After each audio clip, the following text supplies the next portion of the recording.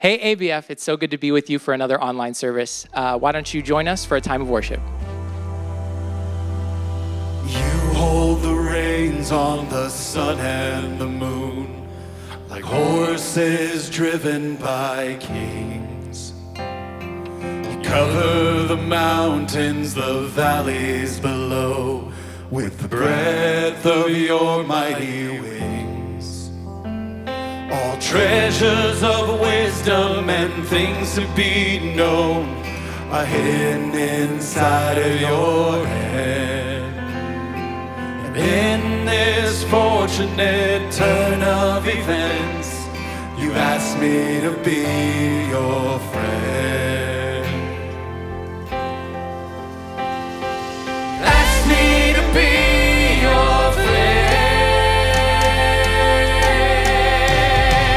And you are my first, you are my last, you are my future and my past. Yeah, you are my first, you are my last, you are my future and my past.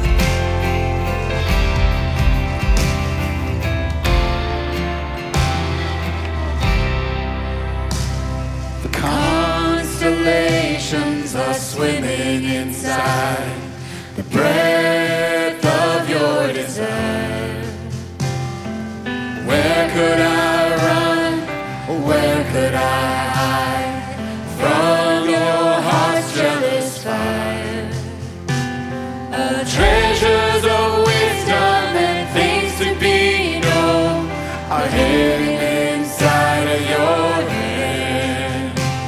And in this fortunate turn of events, you asked me to be your friend. Thank you, Lord. Asked me to be your friend. And you are my first, you are my last, you are my future and my past.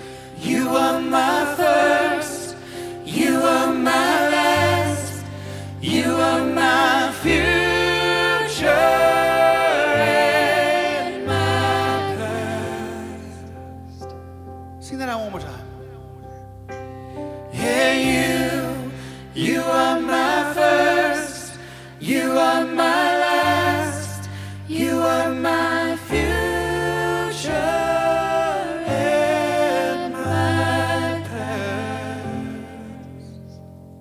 We're going to enter now into a time of communion, but before we do, I want to read to you from the book of Isaiah, chapter 53. It says this: He was despised and rejected by men, a man of sorrows and acquainted with grief, and as one from whom men hide their faces.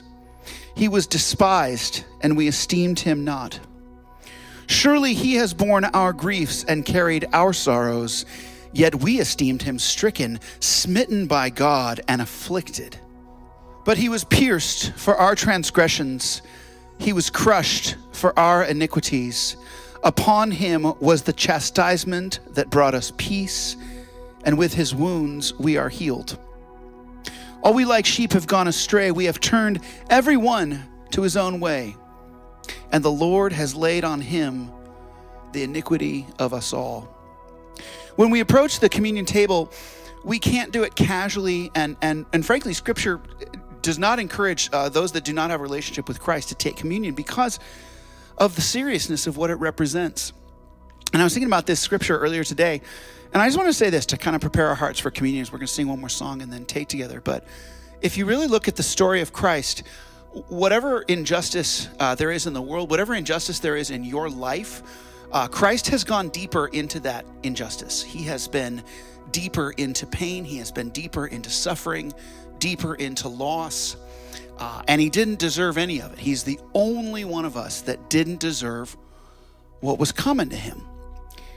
And that's kind of what makes communion so special, is it acknowledges that only the perfect Son of God, suffering so unjustly, was a sacrifice worthy of all of us, of everything that's ever happened, everything that will ever happen, every sin that's ever been committed had to be covered by that.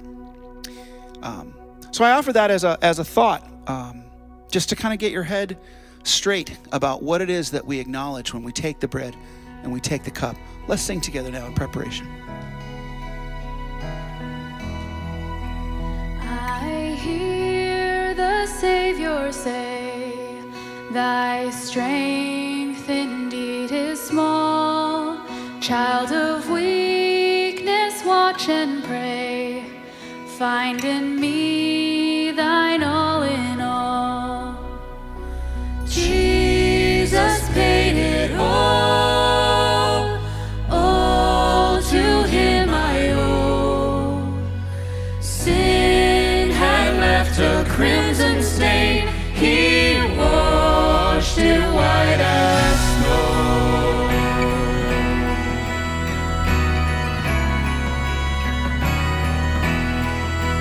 He washed it white as snow.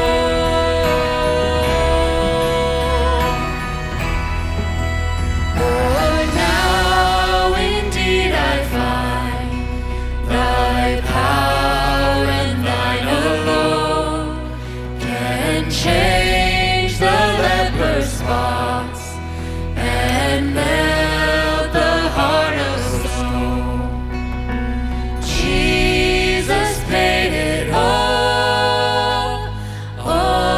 to him I owe. Sin had left a crimson stain, he washed it white as snow.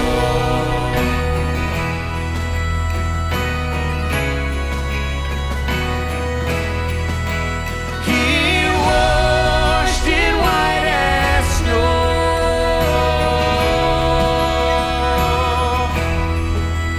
And when before the throne I stand in him complete, Jesus died my soul to save, my lips shall still repeat. Jesus paid it all to him I owe.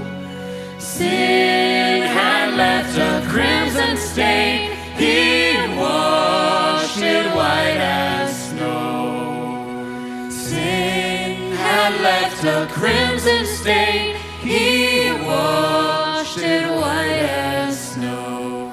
He washed it white as snow. He washed it white as snow. So hopefully you have your bread and you have your cup. This represents the body of Christ. As the scripture said, it was broken for you. His body was buried, it was dead, and it was re-knit together and rose on the third day. And we can rise with him.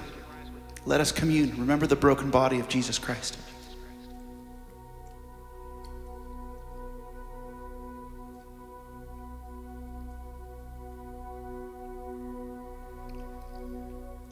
This unity, this oneness that we are offered with the creator of the universe came at an extreme price because he is perfect and we use our free will to not be perfect.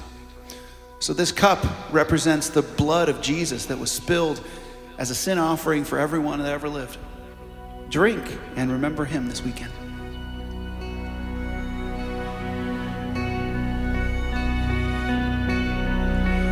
Oh, praise the one who paid my debt and raised his life up from the dead. Oh, praise the one who paid my debt and raised his life up from the dead. Oh, praise the one who paid my debt and raised his life up from the dead.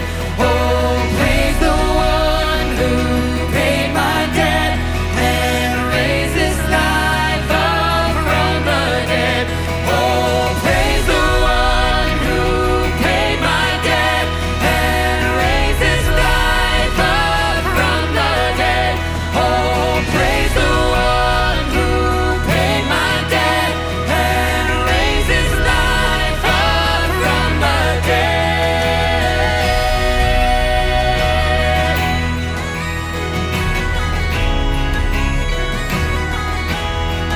Up from the dead.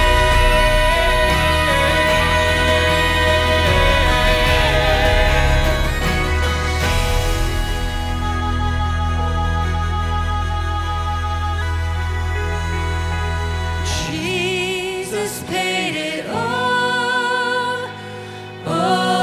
to him I owe. Sin had left a crimson stain. He washed it white as snow.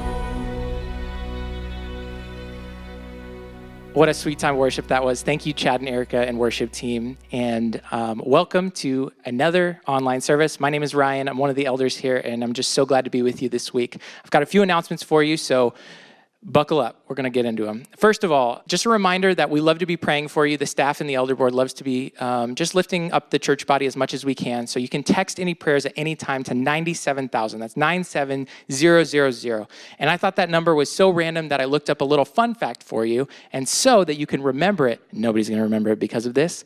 That is the length in kilometers. 97,000 kilometers is the length of blood vessels in the average human body. So store that in your noggin for next time you need to text your prayers to us. That's a crazy fact that nobody's going to remember. That's going to get cut from the video probably. Marriage Essentials is coming up as well.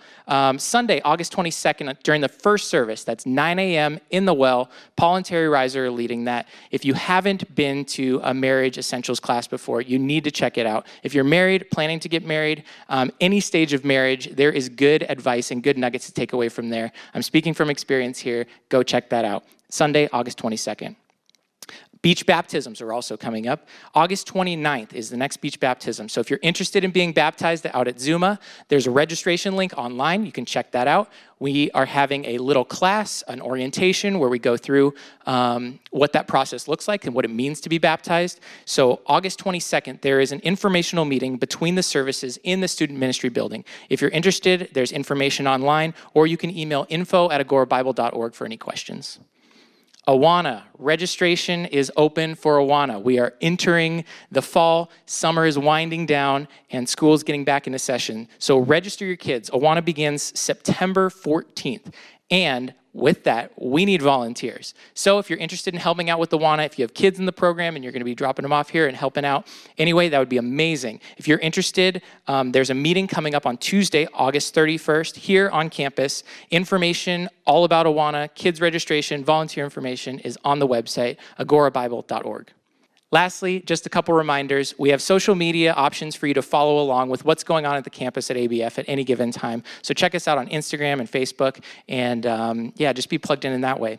Also, thank you for your giving. I know during the last few weeks when we've been off and on here, just any giving that you do is just makes a huge impact on the church. So we just appreciate your generosity during this time. Well, why don't you grab your Bibles and we'll dive into God's Word together. Well, good morning, good afternoon, good evening, Agora Bible Fellowship. Whenever you're watching this, welcome to church. So excited to be with you here.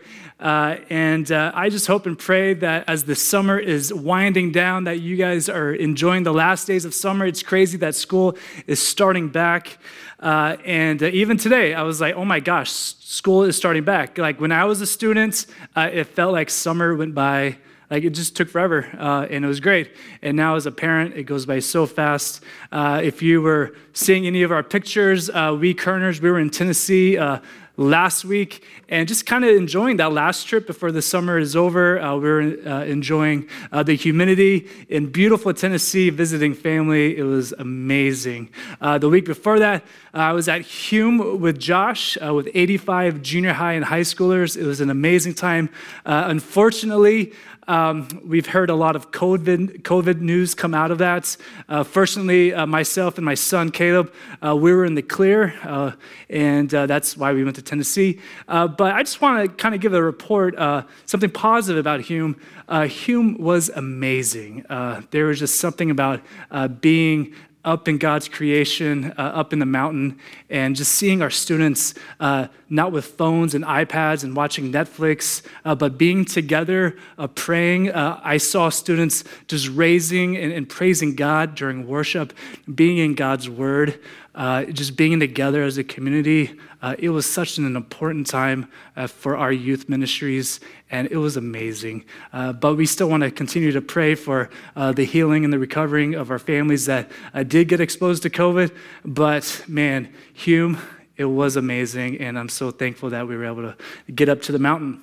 So, with that said, I'm excited to continue in our new series, Stand Firm, as we are in Second Thessalonians, the second letter to the Thessalonian church, written by Paul. Last week, Pastor Scott kicked this series off with chapter 1, and if you missed it or you haven't watched it yet, I encourage you to go back and watch it because it'll make today make a little more sense. But I love the title for this series, Stand Firm, Stand Firm. And the image of standing firm, if you've seen on the website or in the bulletins, just the image of standing firm, the footprints, I was thinking, well, what does stand firm mean? Like, what does that mean for me, for us, for Agora Bible Fellowship? And what image comes to my mind when I think of standing firm? And for me, I think about my senior year of high school basketball. And you're probably thinking, really? That's what you get out of? Well, you'll see in a second why I get that standing firm basketball. It makes sense to me. So one of my last games my senior year in Chicago, we were playing against this team that had three top D1 prospects. And one of the guys, his name was Rick Cornett. Rick Cornett, I have a picture up, so if you're watching, you're going to see it. This dude is 6'8", 260 pounds, and this is in high school. 6'8", 260 pounds. He was recruited by Arizona, Stanford, Illinois, USC, all these top schools. The game that I'm getting to play in, Duke and UNC are there, so I'm like, maybe they'll see me and maybe I'll have a chance. No, but this guy was big. I mean, look how small the ball is in his hands. So we're playing against this team, and there's a moment in the game. This guy's a power forward and center. I'm a 6'2", shooting guard. There's a moment in the game where our bigs, our centers, they get in foul trouble because they don't know how to guard this guy. They keep fouling him and all this and everything. So I have to guard him. I'm the next one to guard him.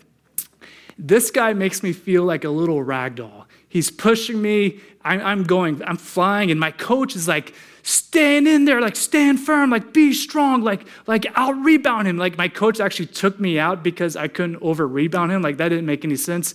But there was a moment where, if you know basketball, there's free throws, and then you have to stand kind of next to the person who's shooting. They're shooting free throws. You have to kind of box out to get the tip. And his team is shooting the free throws, so I'm down on the low post, waiting, kind of squaring up, waiting to like get the rebound if it's a miss. And guess who is next to me? The guy that you just saw the picture of, Rick Kerner. He ends up playing at Notre Dame, massive guy, 6'8", 260. And I'm sitting here, like standing here thinking, how in the world am I expected to get this rebound? This guy is massive. My coach is screaming at me, be strong, be wide, box him out, get the rebound, get the rebound. And I kid you not, I look over, I see his calves. His calves are bigger than my head. And I'm trying to think every single fundamental thing I've ever learned. And all of a sudden, the ball gets missed, and the free throw is missed, and the ball comes bouncing out, and guess what? He jumped way over me and got the rebound, and the coach was frustrated. But this got me thinking, okay? This got me thinking this idea of standing firm when times are really hard, when things kind of seem out of our control. It was that day that I realized that a career in the NBA will never happen. Fun fact about Rick, he went on and played like 15 years in pro ball over at Europe, had a very successful career. But sometimes standing firm is really hard to do.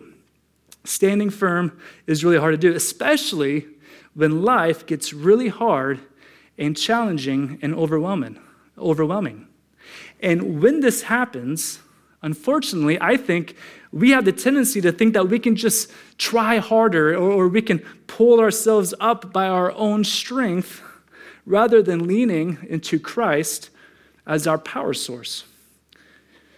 And we're going to see in today's passage that Paul is writing to the people to remain calm, to endure, to stay true, and to remember that Jesus is their power source and our hope, even in the toughest of times. To stand firm even when times become unbearable. We know from last week that Paul has received word that things have gotten worse since the first letter. Persecution is on the rise. It's more intense, and people are now getting confused and are panicking about what is going on. So I'm going to pull out my little tour guide hat as we go through this passage, and I'm going to do my best to walk us through Scripture and what I believe the Holy Spirit wants us to learn and to glean from this passage. But before we dive in, let's pray. Father, I thank you for a chance to just dive into God's word, Lord. I thank you for a chance to speak here and lead our congregation, Lord, through this passage, Lord. We thank you, Lord, that you are our power source. And I pray, Lord, that this will be a great reminder for us as times in our life are overwhelming and we just feel like we're not good enough or we're not capable enough to do what we're supposed to, that we can remember that you are our source, Lord. I pray, Lord, that we can stand firm in knowing who you are. And we are so thankful for that, Lord. We love you so, so much. It's in your name we pray. Amen. So, I don't know about you, but the more I read Paul's letters to the churches, the more I learn about the transformation that Jesus did in him. I love and admire Paul's passion, his dedication, and patience with the leaders. in the people of this church. Honestly, it's contagious and endearing. Paul's testimony, in my opinion, is one of the biggest pieces of truths of Jesus' resurrection, death and resurrection. It's amazing to see how Paul's 30-second encounter with Jesus in Acts 9 took Paul from being the greatest persecutor, the biggest persecutor of Christians in the world, into being the biggest evangelist that the world has ever seen, the biggest church planner the world has ever seen.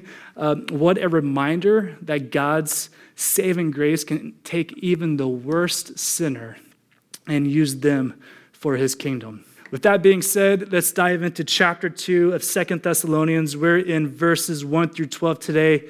But before we get into it, just a little disclaimer. Just like in the book of Revelations, the interpretation of words in this passage, the interpretation of Paul's words in this passage can be debatable. I'm going to do my best to present a couple of thoughts, a couple of different thoughts on it, but please note that I believe that God has some tricks up his sleeve in the end, that no one will ever know. No one will know every single detail in God's plan. We can study, research, and pray and everything else, but the biggest and most important thing to remember is that Jesus is Lord and that he will be coming back in the future, and we all need to be prepared for that. So, with that said, with that disclaimer being said, we're going to now get into the passage. So, chapter 2, verse 1, and you might even see in there's like a heading, a subheading. It says, the man of lawlessness. And if you're like me, you're like, whoa, man of lawlessness, what is this? It kind of sounds like a Western movie or a villain. Don't worry, we're going to tackle what that is and who that is. But with that said, verse 1, here we go.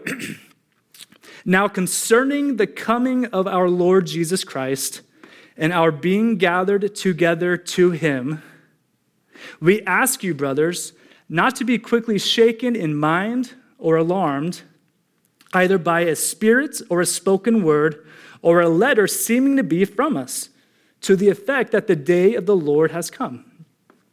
So we'll pause there. Already, right, some interesting things are being said here by Paul.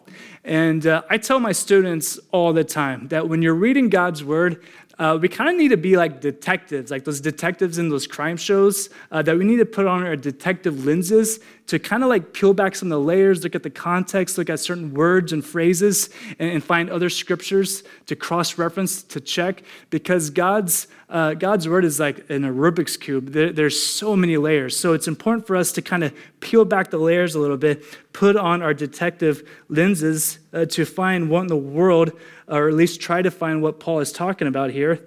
So a little context, I kind of already talked about a little bit, but during this time, the Thessalonians, there was a persecution during this time. It was intensifying. They were seeing loved ones, spouses being taken away, beaten, tortured, persecuted, the loss of jobs. They were scrambling around, hiding away. Fear and full panic mode is going on. Fear and full panic mode is going on. Their emotions are taking over their actions. They have no idea what's going on, and they're scared.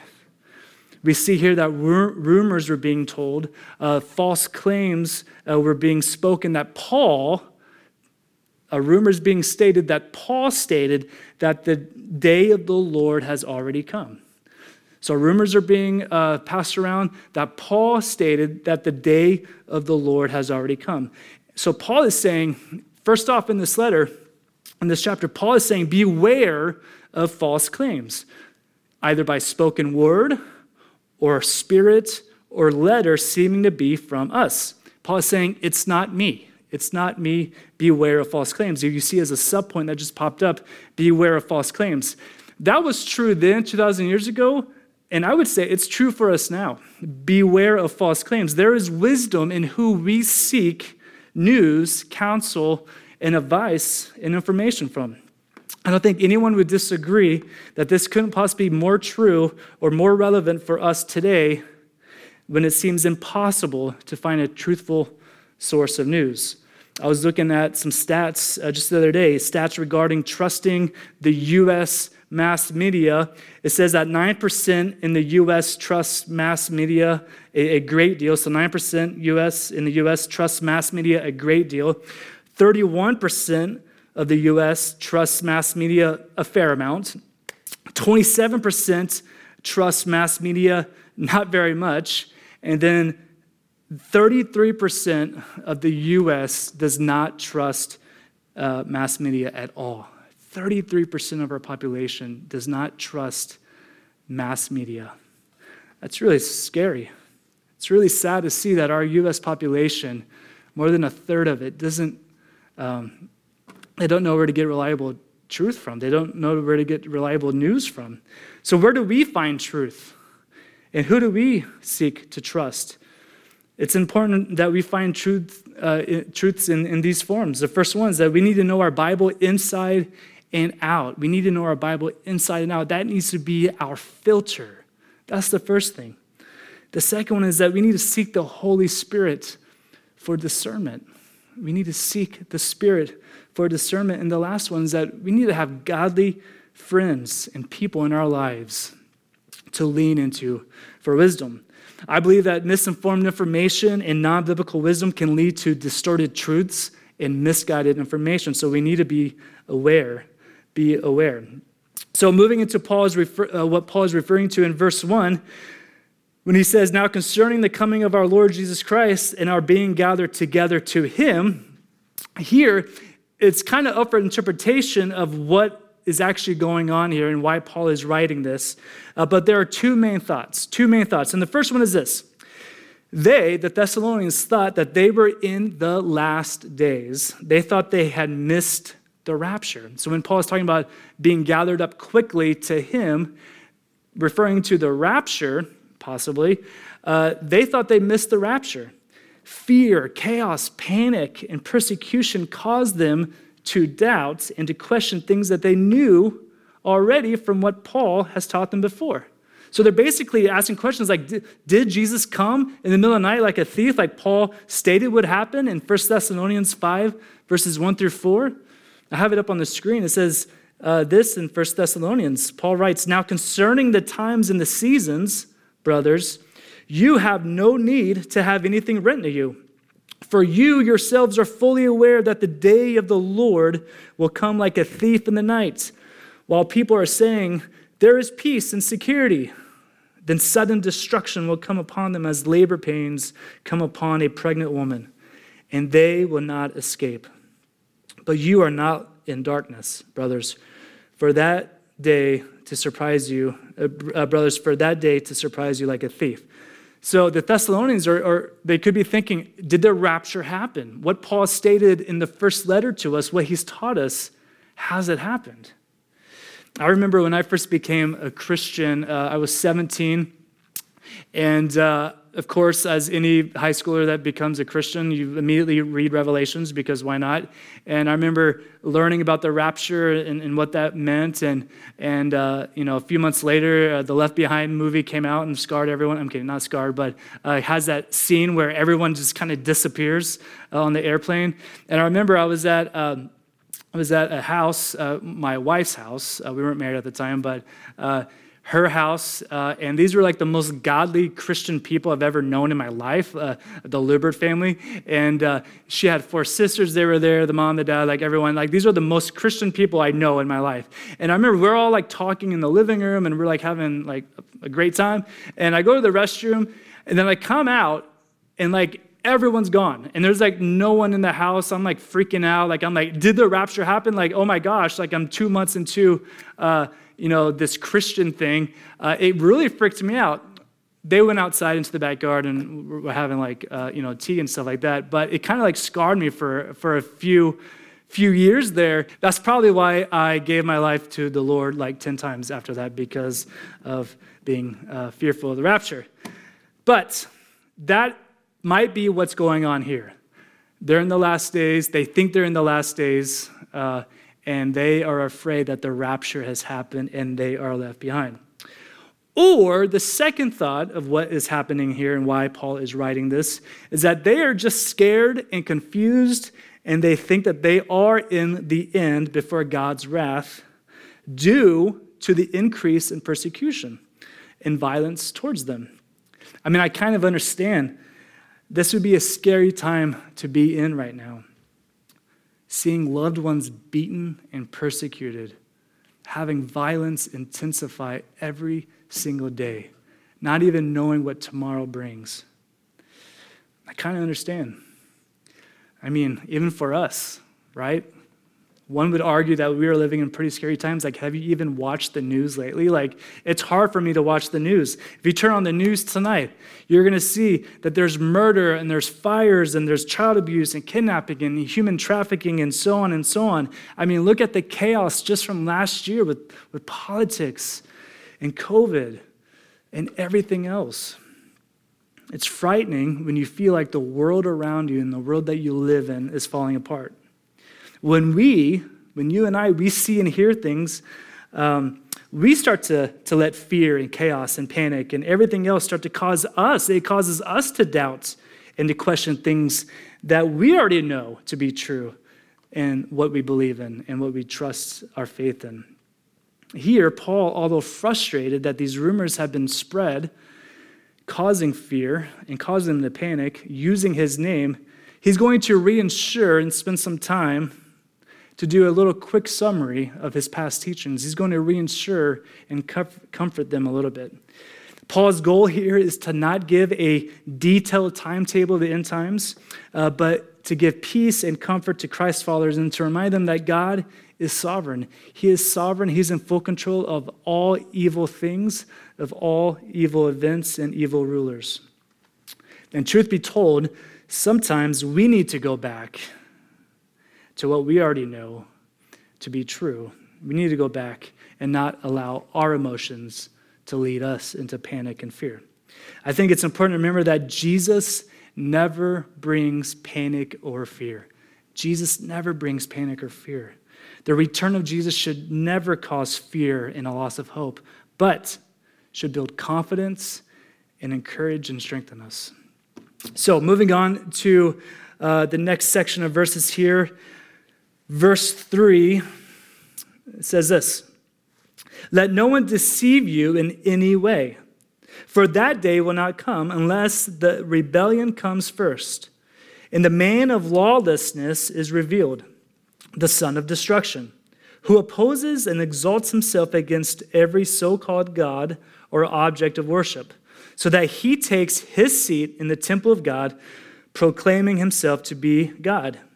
Do you not remember that when I was still with you, I told you these things?" So again, we see in this passage that Paul has already told them about all of this stuff, but he's kind of reassuring them. Paul insists here that they can be assured that the day of the Lord, the rapture hasn't happened yet. The day of the Lord hasn't happened yet because certain events have not happened or taken place yet.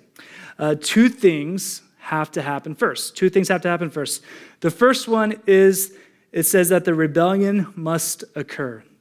Rebellion must occur. That's the first thing. We call it the apostasy. And you might be thinking, well, what is apostasy? Well, I'm glad you asked. I'm going to tell you. The biblical definition of apostasy is an act of refusing to continue to follow, obey, or recognize a religious faith. It's going to be an all-out rebellion against God when the Antichrist appears. An all-out rebellion. So that's the first thing that has to happen. Paul is saying the first thing that has to happen is apostasy. It has to be a full rebellion towards God. The second thing that has to happen is that the man of lawlessness will be revealed. I told you that we would talk about what is and who is the law of the man of lawlessness. Paul says the man of lawlessness will be revealed. The man of lawlessness is the Antichrist. It's the son of destruction. It's the man of sin, and so on, a million different names.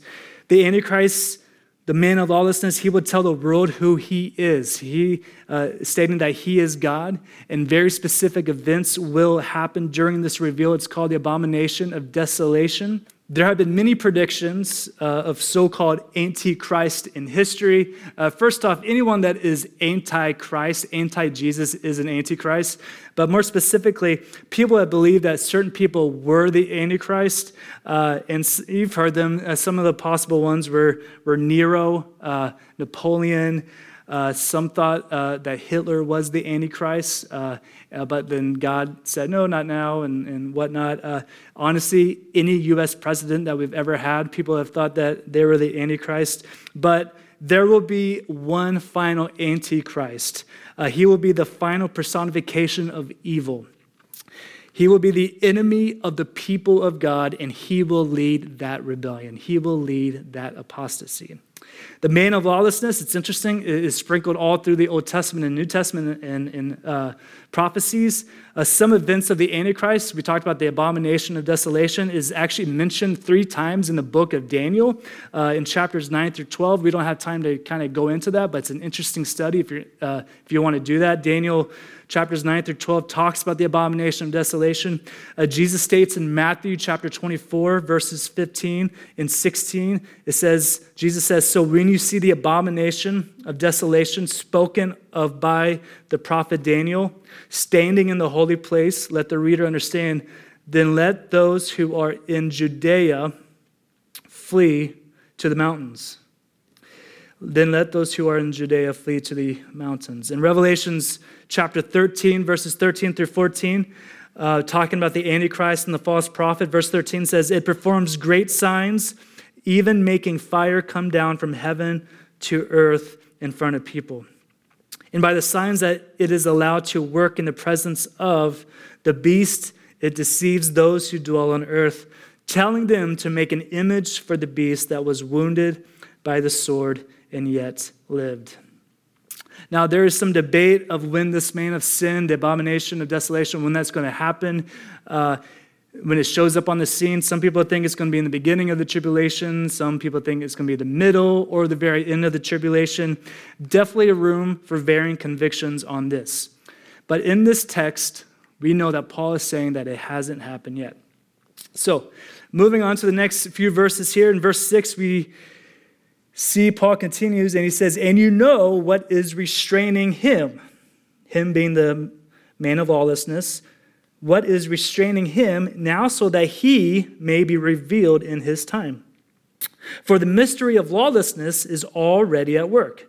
Only he who now restrains it will do so until he is out of the way.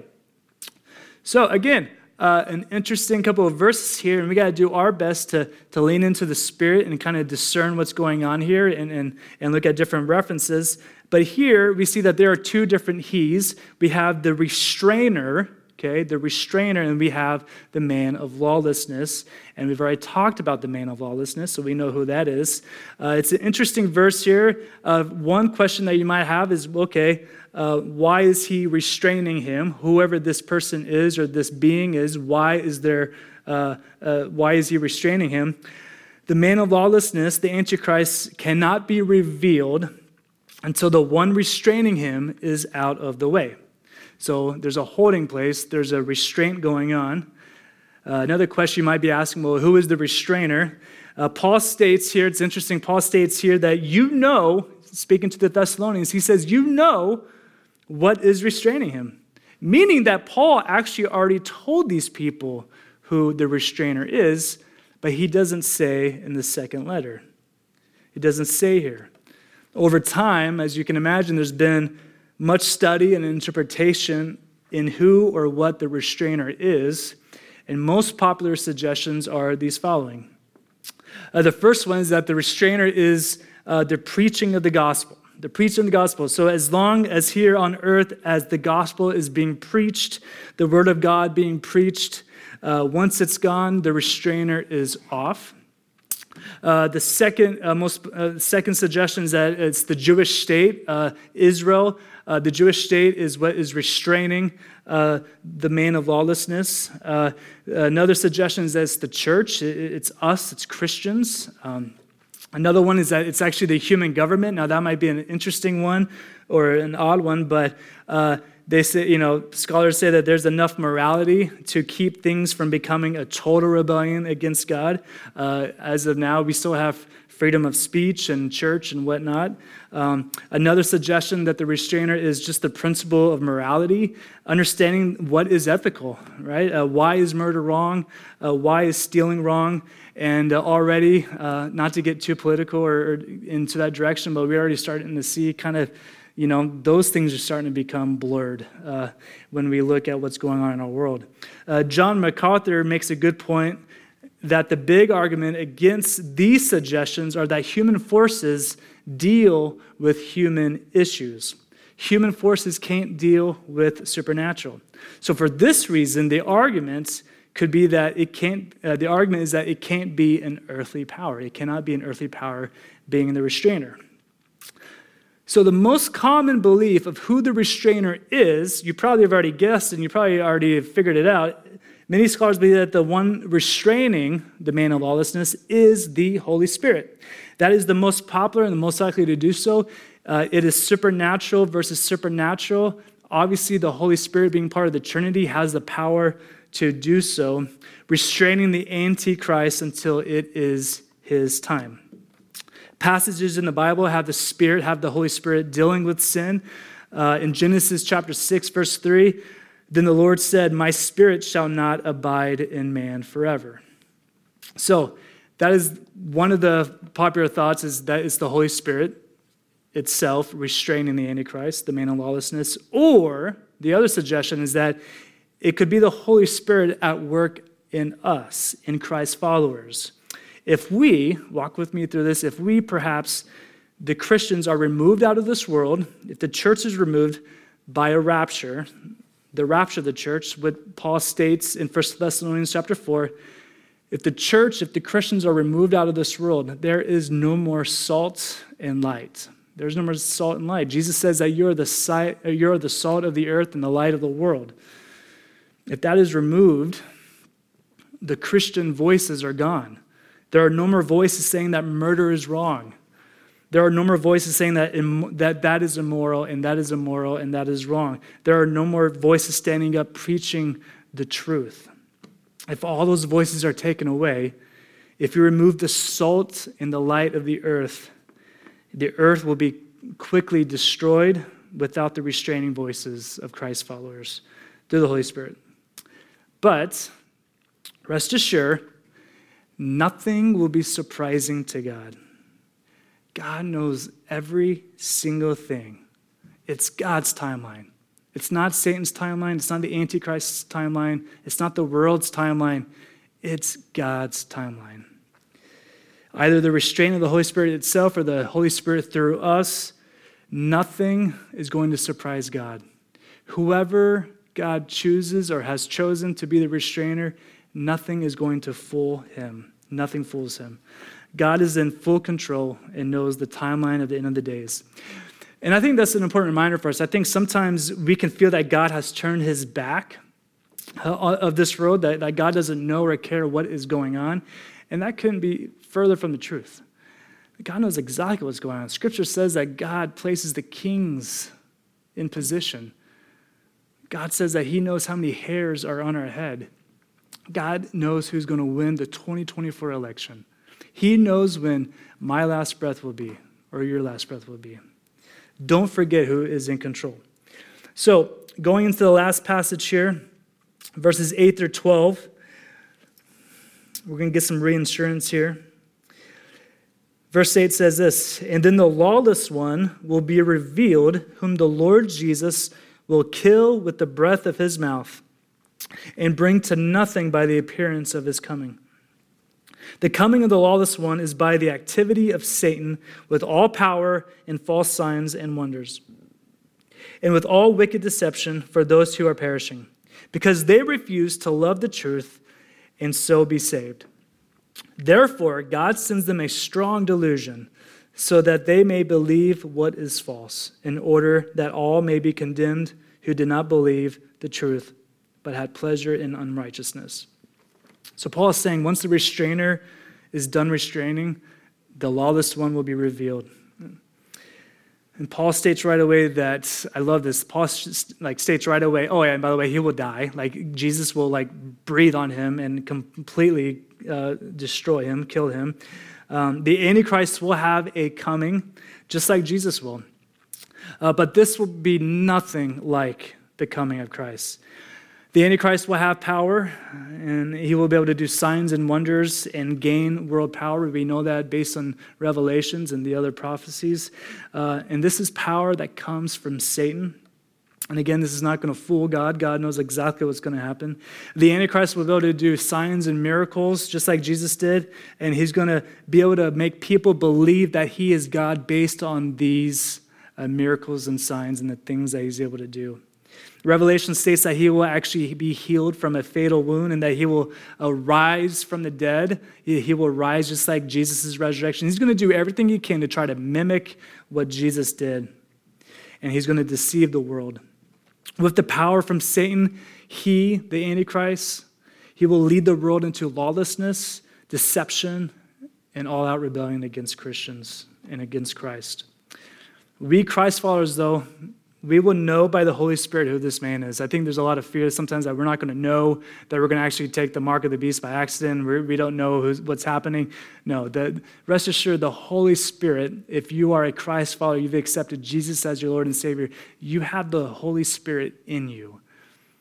And he's going to give you that discernment. We're going to know exactly what's going on during this time. Verse 10, it says the perishing. In verse 10, these are the unbelievers that have failed to embrace in the gospel. They have rejected Jesus' mercy and forgiveness as their Lord and Savior over and over again. Due to the unbelievers' rejection of God's offer of salvation in his Son, God is going to give them exactly what they want. What they want is to choose to go away from grace, love, and mercy from Jesus, and ultimately them following the Antichrist. And I've learned through all these years of following Jesus is that even though he pursues us relentlessly, that he is constantly going after us, he's going to give us what we want. And he's going to honor that gift of free choice, free will. And it's scary. We're going to see a lot of people at the end choose to go away from him. And he's going to end up giving them exactly what they want. If they don't want Jesus, then they're going to have a life without Jesus. He'll end up giving the life that is absent of his love and mercy and grace and compassion. Pastor Scott last week spoke about eternity without God and what hell is. And you take everything that God is and you remove it, hell is left. That is what hell is. If you remove love and life and grace and mercy and compassion and light and empathy and joy and kindness, man, you have a place that is left with emptiness, and it's dark and terrifying. And the worst part is that his eternal absence for eternity and the actual judgment from God. We don't know what all that entails, but as you can imagine, just saying what I've said, it's going to be a horrific time. And my encouragement to us is that may we pursue him continuously and pray for our friends and families who do not know Christ, that we pray for those in our country, in our world that has not accepted him as their Savior. Reality is that there will be a day that judgment happens. It will be a terrifying day for those who did not know Jesus, but for those who have accepted him as our Lord and Savior, there will be a day that is filled with love and acceptance and rejoicing in his presence forever and ever. Now, I know that this isn't the most uplifting message. This isn't the message that you're I can't wait to talk about this at lunchtime. It's not the most encouraging, but as I stated in the beginning, some of the interpretations of Paul's words are debatable, but don't miss the overall picture, which is clear. Jesus is coming back bodily in power and glory, and when he comes, he's going to win big time. Nothing fools him. This is his timetable. Revelation states that it will be an effortless win. Effortless win. But for us, what a reminder of what is to come. The reality is it's going to be a scary time for those in the end that do not know who Jesus is. But it will also most likely get really intense for us Christ followers as well. And as that day approaches, and each day we know that we're getting closer and closer to the end, this is not a time for us to take our faith casually. I think there's a few reminders for us, a few things that I would love for you to kind of leave with. The first one is this: we need to be in the Word. We need to be in the Word. We need to be in His Word. This helps. God's Word helps us to stand firm in knowing who God is and His character. Another thing is that we need to be sensitive and responsive to the Spirit's nudges in our life. The Spirit will lead us daily if we let Him lead us. It will lead us into this broken world.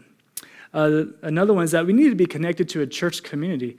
We need to be connected to a church community that can encourage us and hold us accountable. We need to be on guard against patterns of sin that will threaten intimacy with God. There's nothing that Satan will love more than to be able to wedge himself between you and your relationship with Jesus. So we need to be on guard against patterns of sin in our life. And another one is that we just need to be intentional in sharing about the rescue that Jesus offers. We need to be intentional about finding ways of leaning into the Holy Spirit of those that we work with, the family in our lives that don't know who Jesus is, and be bold and speak to them about Jesus' love and sacrifice for them. Let me pray. Well, Father, I know that this is and can be a heavy topic. But Lord, I just pray that this is an encouragement to us, Lord, that we know that you are not going to be fooled. You know exactly what's going on.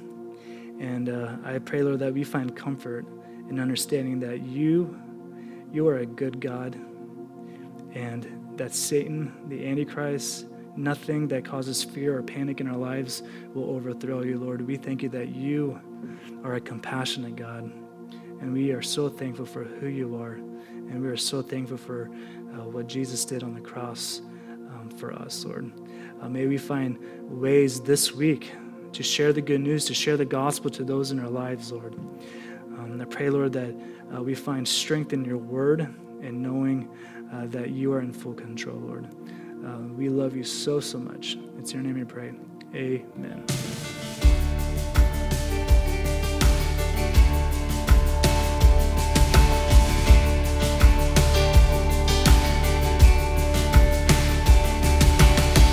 The battle rages on as storm and tempest roar. We cannot win this fight inside our rebel hearts. We're laying down our weapons now. We raise our white flag. We surrender all to you, all for you. We raise our white flag. The war is over. Love has come, and love has won.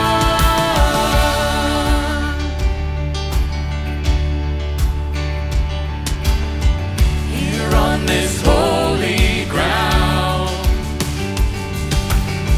you made a way for peace, laying your body down. You took your rightful place. This freedom song is marching on. We raise our white flag. We surrender all to you.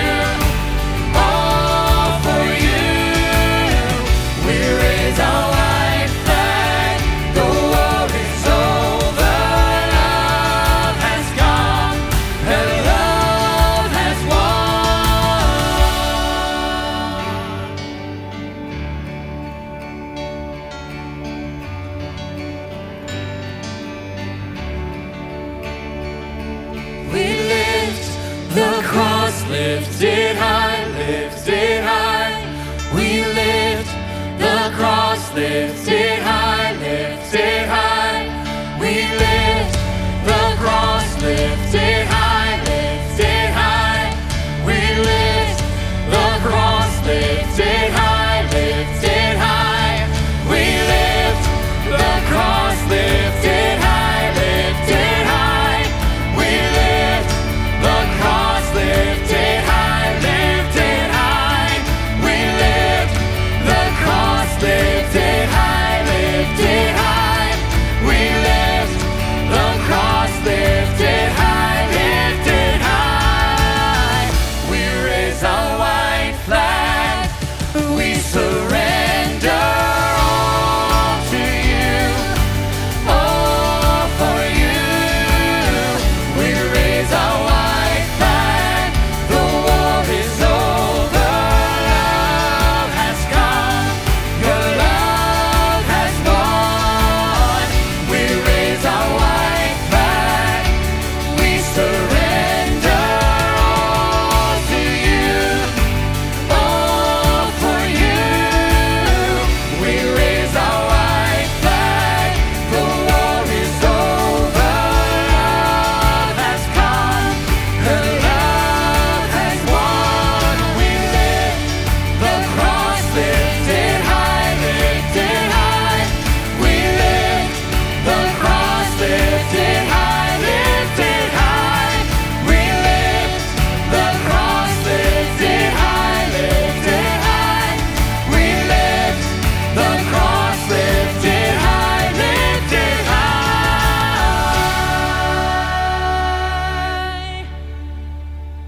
Well, it's been fun walking through scripture with you. And I know that wasn't like the most fun message of all, but man, what a reminder of how good our Lord is and how nothing's going to fool him. And I just pray that you enjoy the last few days of summer and you have some sweet, sweet family time before school starts back. Take care.